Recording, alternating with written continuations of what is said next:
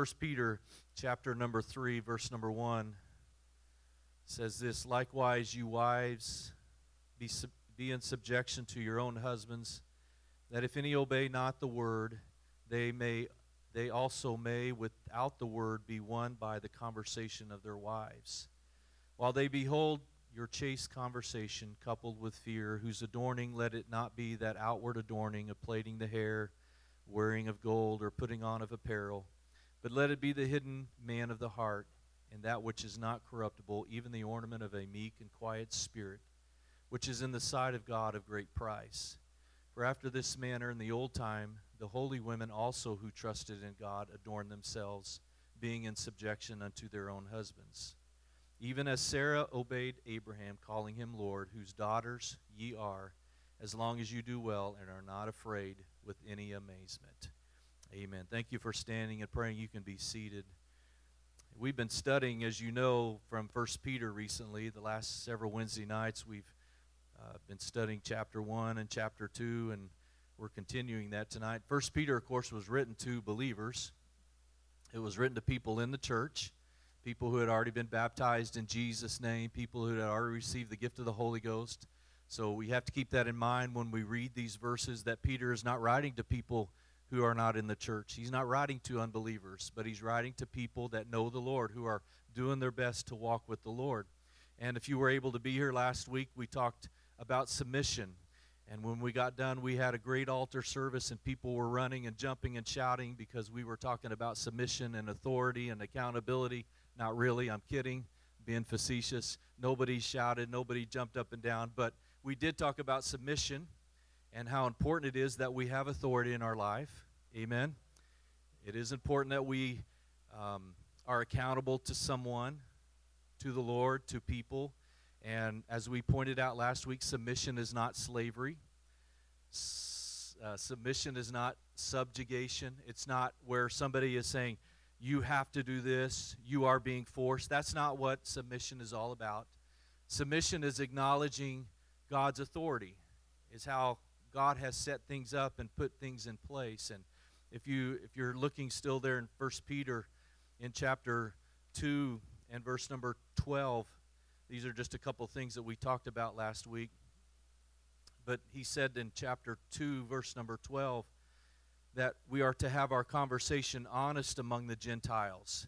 That's people outside of the church. He's telling people in the church, let your behavior be upright. To people that are not in the church. And he said we're strangers and pilgrims in this world. In other words, we're passing through. And that we should live a life that hopefully will cause people out there to want to glorify God.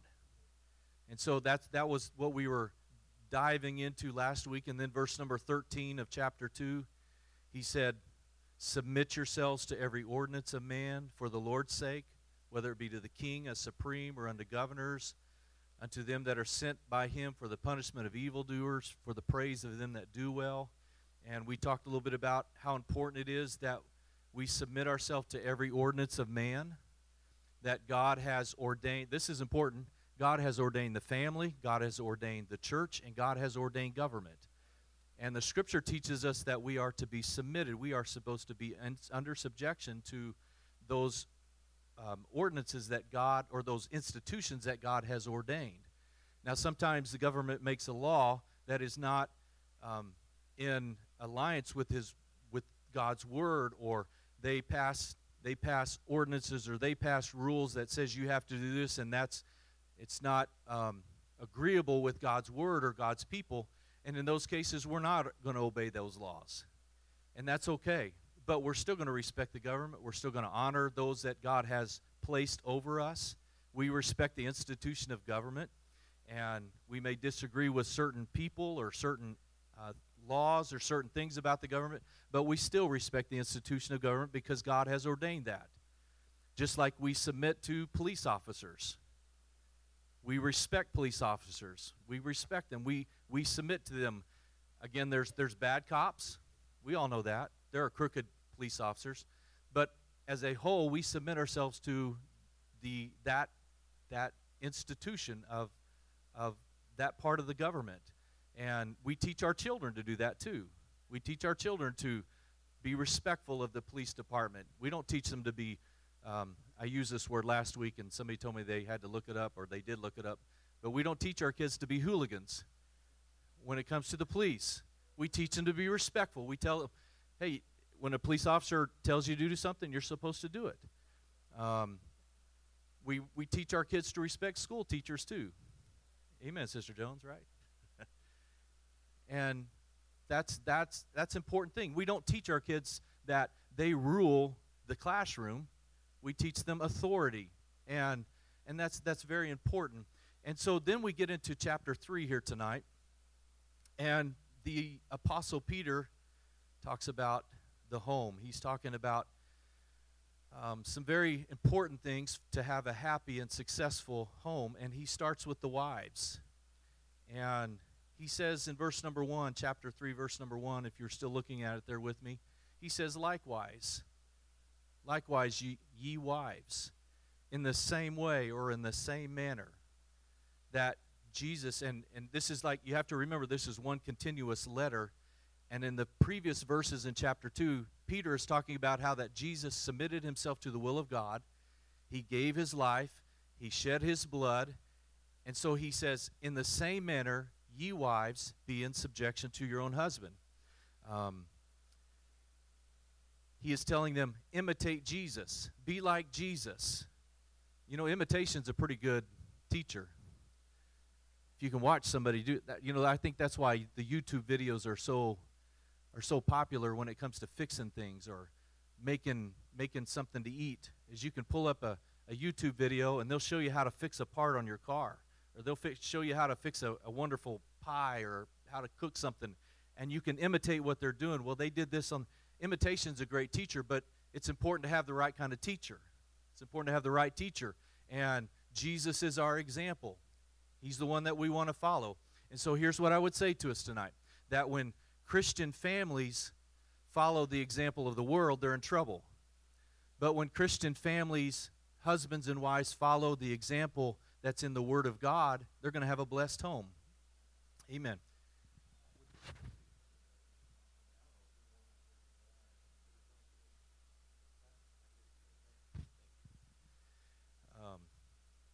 So it's important that our homes, we imitate Jesus Christ. And so he says twice here in these first few verses that we read, verse number 1, verse number 5. Verse number 1, he says, be in subjection to your own husbands. Verse number 5, the latter part of verse number 5, he says it again, being in subjection unto their own husbands. And again, this is very important. Peter is not saying that wives are less important, or he's not saying that they're inferior to their husbands. Again, we're talking about authority. This is just the level of authority that the Lord has designed, he has set up in the home. And so the word subjection here in verse number 1 and verse number 5, the word subjection, it is a military term that means to place under rank. It means to place under rank. In the military, I wasn't in the military, but several of you were. But there are multiple levels of authority in the military. And the military has to have that structure so that it can operate, so that it can get things done. If everybody was on the same level, there would be too many people trying to boss, too many people trying to tell other people what to do, but there would be no level of authority, and there would just be chaos, there would just be confusion. But in the Army, the highest is a general, I assume.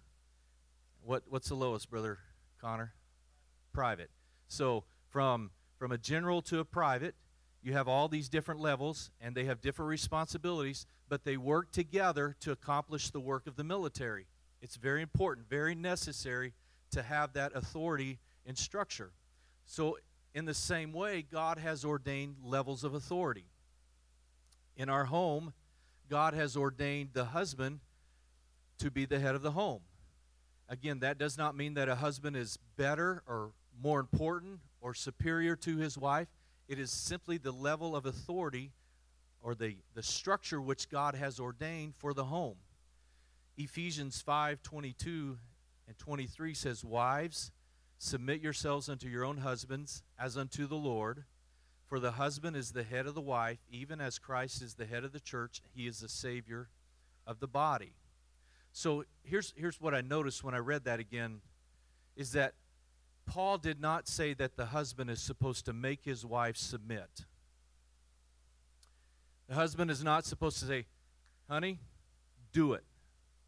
That's not what he's saying. He is saying that it is the wife's responsibility to fulfill this role. Wives, submit yourselves unto your own husbands as unto the Lord. It's not the husband's job to be the dictator and say, all right, woman, you're my woman, I'm going to control you. That's nonsense. That doesn't work. And not that I've tried it, but it doesn't work.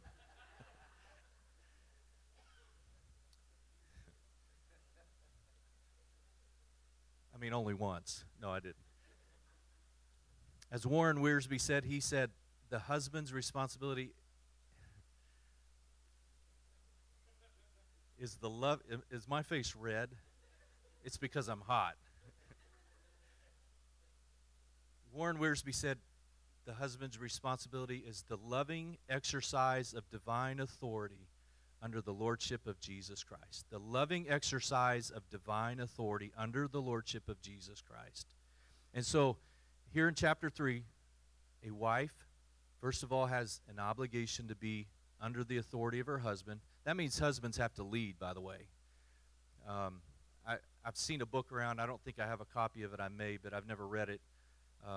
Husbands who won't lead, wives who won't follow, or something like that. I haven't read that book, but I have read an excellent book that I ask when I do premarital type counseling. I ask those couples to either read the book or watch the Focus on the Family videos, and it's a book called Love and Respect by Emerson Eggerichs. It's a tremendous book.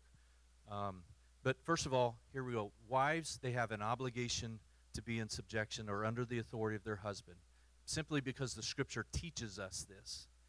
Number 2, there is an opportunity. And I want you to look there again at verse number 1. He said, wives, be in subjection to your own husbands, that if any obey not the word, they also may without the word be won by the conversation of their wives. In other words, there is an opportunity if your husband is not in the church, by your character, your good character, by your spirit, you have the opportunity to win your husband by your behavior. That's what he is saying. So we have wives have an obligation, but they have the opportunity to win their unsaved husbands. And then he says this, verse number 3, whose adorning, again he's talking to wives, let it not be the outward adorning of plaiting the hair, wearing of gold, putting on of apparel, but let it be the hidden man of the heart, in that which is not corruptible, even the ornament. So there's the opportunity of being an ornament, the ornament of a meek and quiet spirit, which is in the sight of God of a great price. So he talks about what a wife is to be adorned with.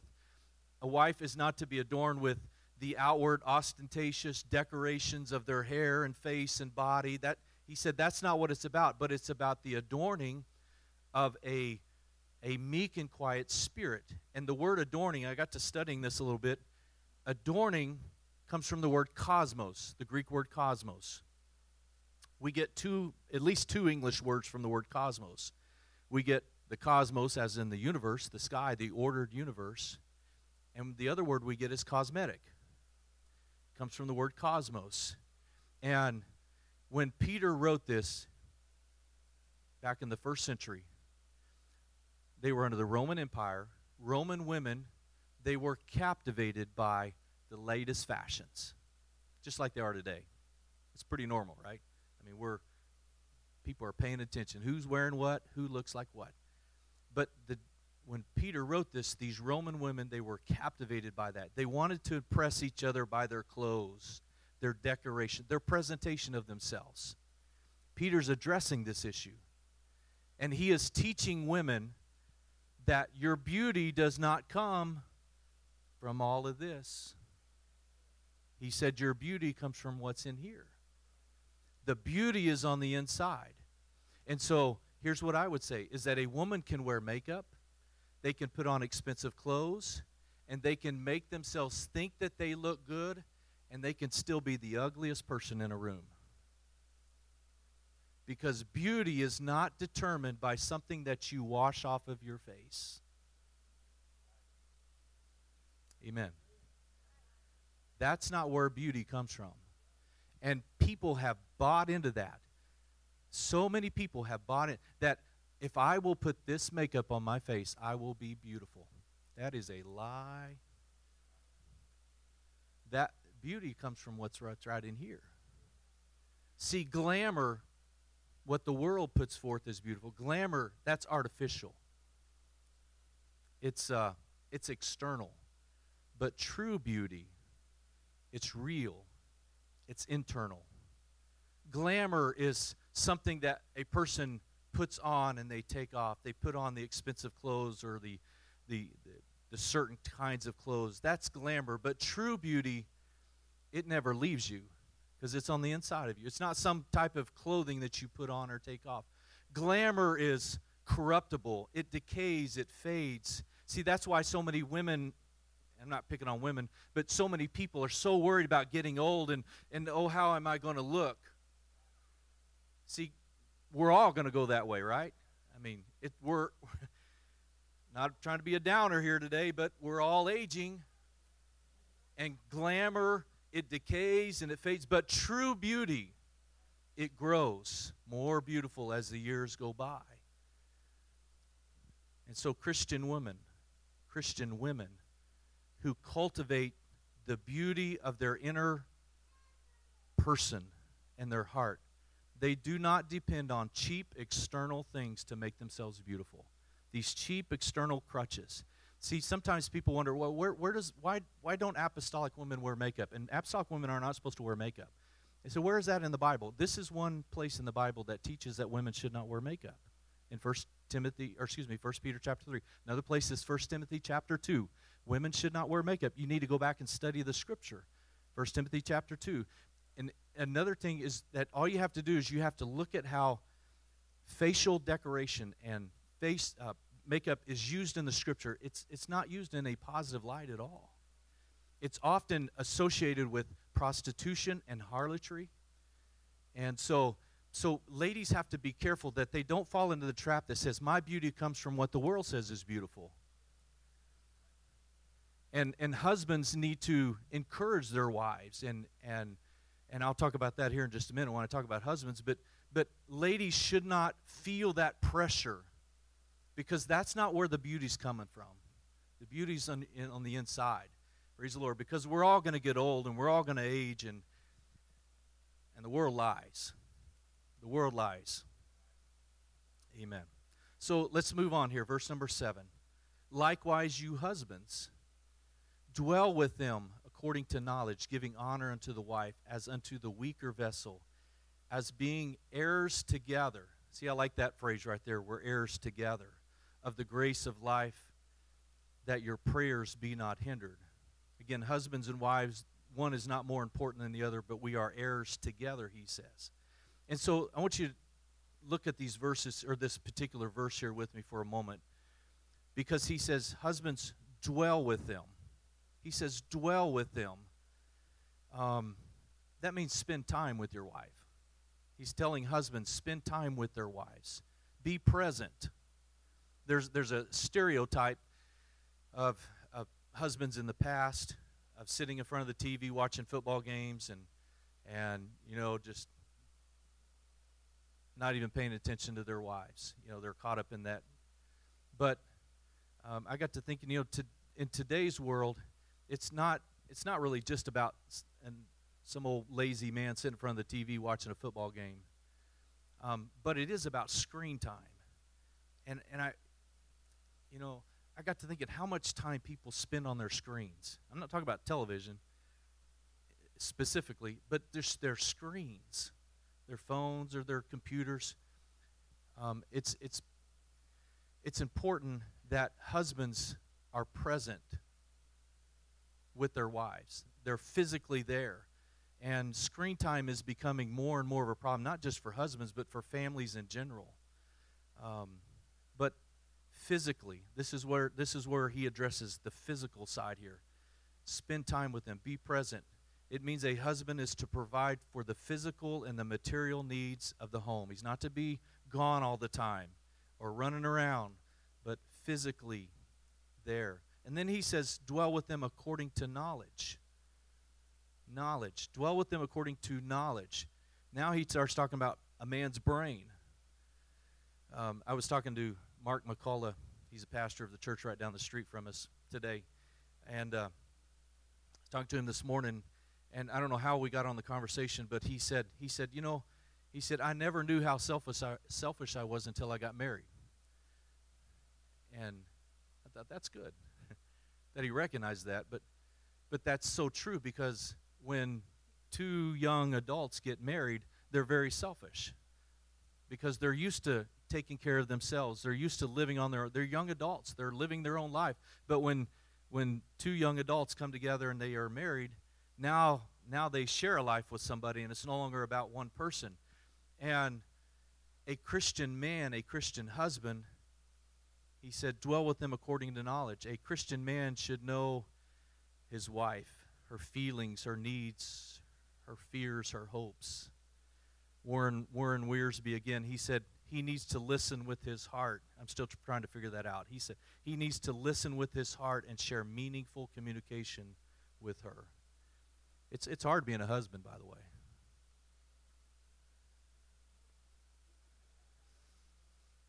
I'm looking at the two newest husbands here, and I should be looking at the senior members too, but it's not just a piece of cake. We've got responsibility. So it's not just physically dwelling with them, but according to knowledge, know who our spouse is, know about our spouse. And then he says this, he says in verse number 7, giving honor unto the wife as unto the weaker vessel. Husbands are supposed to give honor unto their wife. This is more on the emotional side, supporting our wives emotionally. I've noticed that, and most of you know this probably, that Brother Wallace calls Sister Wallace, he calls her the queen, doesn't he? He refers to her as the queen. He's honoring her. That's one way that he honors her.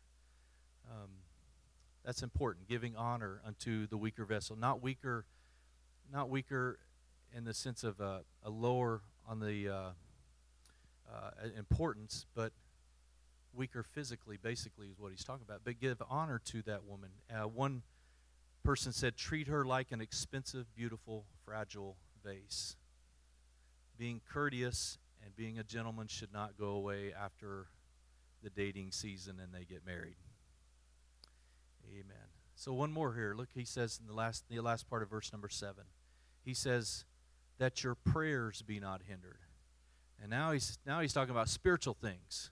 That your prayers be not hindered. So it's not just about a physical responsibility, but it's intellectually. It's about emotionally supporting our spouse. It's about spiritually supporting our spouse. If there is chaos in our home, if there's not order in a person's home, it affects people's prayers. If there is unresolved conflict in a home, it affects prayers. It really does. Conflict, we have to face conflict from time to time and deal with those things so that our prayers are not hindered. Look at verse number 8 here. We'll touch on a couple more of these here. Look at verse number 8. Finally, be ye all of one mind. Finally, this is like he's summing it up. And now he's going to start talking about love. Finally, be ye all of one mind, having compassion one of another. Love as brethren. Be pitiful or show pity. Be courteous. And so he's like, finally, summing it up, the sum total of it is love. And he says love is evidenced here when we have a unity of mind. Finally, be ye all of one mind. Somebody say one mind. One mind. He said, be ye all of one mind. Love is evidenced when there is unity. When there's unity in a home, in a church. People know it when there's not unity in a church. They can recognize it. They can pick up on that pretty quick when there's division in a church. And Jesus himself said, by this shall all men know that you are my disciples, by your love one for another. And so love is evidence when there is a unity. Unity is not uniformity. Unity doesn't mean everybody has to be like me. Everybody in the church doesn't have to be 51 years old, white male, like me. But there is diversity in the church. And unity means that we cooperate in our diversity. And one of the things I appreciate about our church is that there are all kinds of people coming from all kinds of background. And not everybody in this church understands the same thing about the Scripture as other people. Some people have a rich heritage, a rich background of the Scripture, and they have a great foundation behind them. Other people are newer in the church, and they haven't caught on yet. They haven't understood all. But we have this variety in the church. But everybody doesn't have to see things just like Derek Hansen does to be a part of the church. Everybody doesn't have to be the same. It's like what Paul said. He said the church is a body. It's the body of Christ. The body has hands and feet, nose and eyes and ears. There's different parts of the body that serves different functions and different responsibilities. And he said one part of the body can't say to another part of the body, you don't belong, because every part of the body is necessary. And so just like our body has hands and feet and different parts of the body, in the church, there are men, there are women, there are young people, there are older people, there are mature saints, there are new saints. There are people who have different responsibilities and different functions, and just because everybody's not a preacher doesn't mean they're not a part of the body. But just because everybody's not a Sunday school teacher, or not everybody mows the grass, or not everybody does this or that, everybody has responsibility because we're a part of the body. And so we are cooperating in diversity. And you know what? We have a problem when we can't stand other people in the church. Well, bless God, I don't care about it. We have the problem, not them. And so we cooperate in unity. Amen.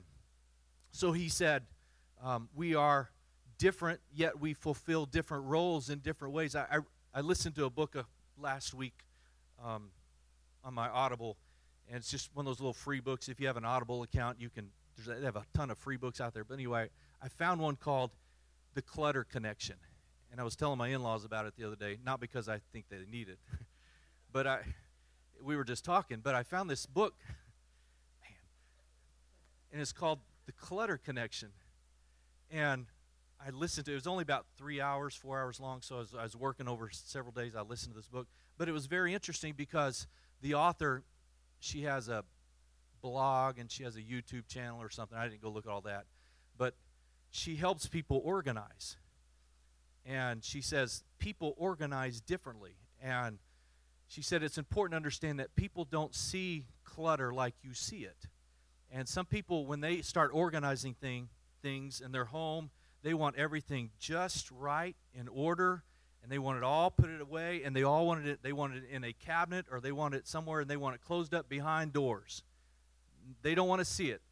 But there are other people, when they organize, she said they are visual organizers.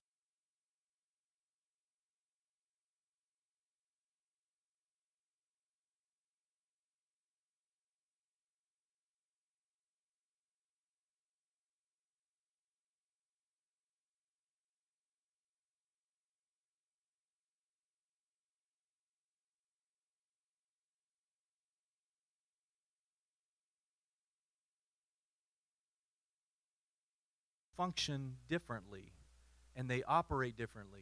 They have different personalities, different mindsets, and so we've got brothers and sisters all around the world, people in the church. They worship differently, they praise differently, they even pray differently. They pray to the same God, the one true living God, but they function differently, and their methods are different. But it doesn't mean they're not a part of the church. We're all a part of the same body. Amen. So there's room for variety in the church. That's very important. That's a maturity issue. I don't want to belabor this point, but that's a maturity issue. Immature people can only see through the eyes that they think everything has to be like they want it or like they believe it. But as we grow, as we mature, we see things differently. All right. Be ye all of one mind, having compassion one of another. Having compassion one of another. Compassion, that's another evidence of love, is showing compassion. Compassion is a sincere feeling for or with the needs of others. It's where we get the word sympathy, word sympathy from. It's not being hard-hearted toward each other. We share in people's joys and their trials in their life. And then he says, be pitiful or show pity. Pity is another way where love is revealed. It means a tenderness of heart toward others. And I thought about this week, that, with that huge tornado that went through Kentucky and Tennessee and all this destruction. I thought, we are just deluged with information nowadays, and we have news all the time. We have Google. We can pull stuff up. We can learn. We can read about stuff. We have just a plethora of information around us. We have information. We have news all the time.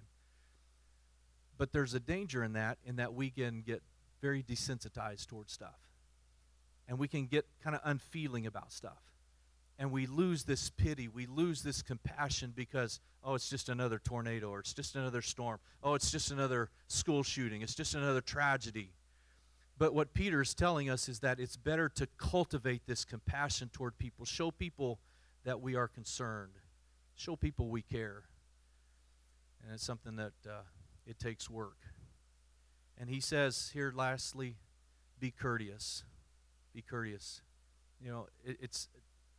It's too bad that Peter would even have to write that to people in the church.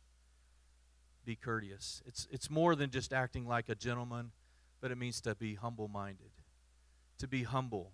Humility is the foundation for courtesy. And a humble person, they put other people ahead of them. They put other people ahead of them. I'm going to wrap up here and just.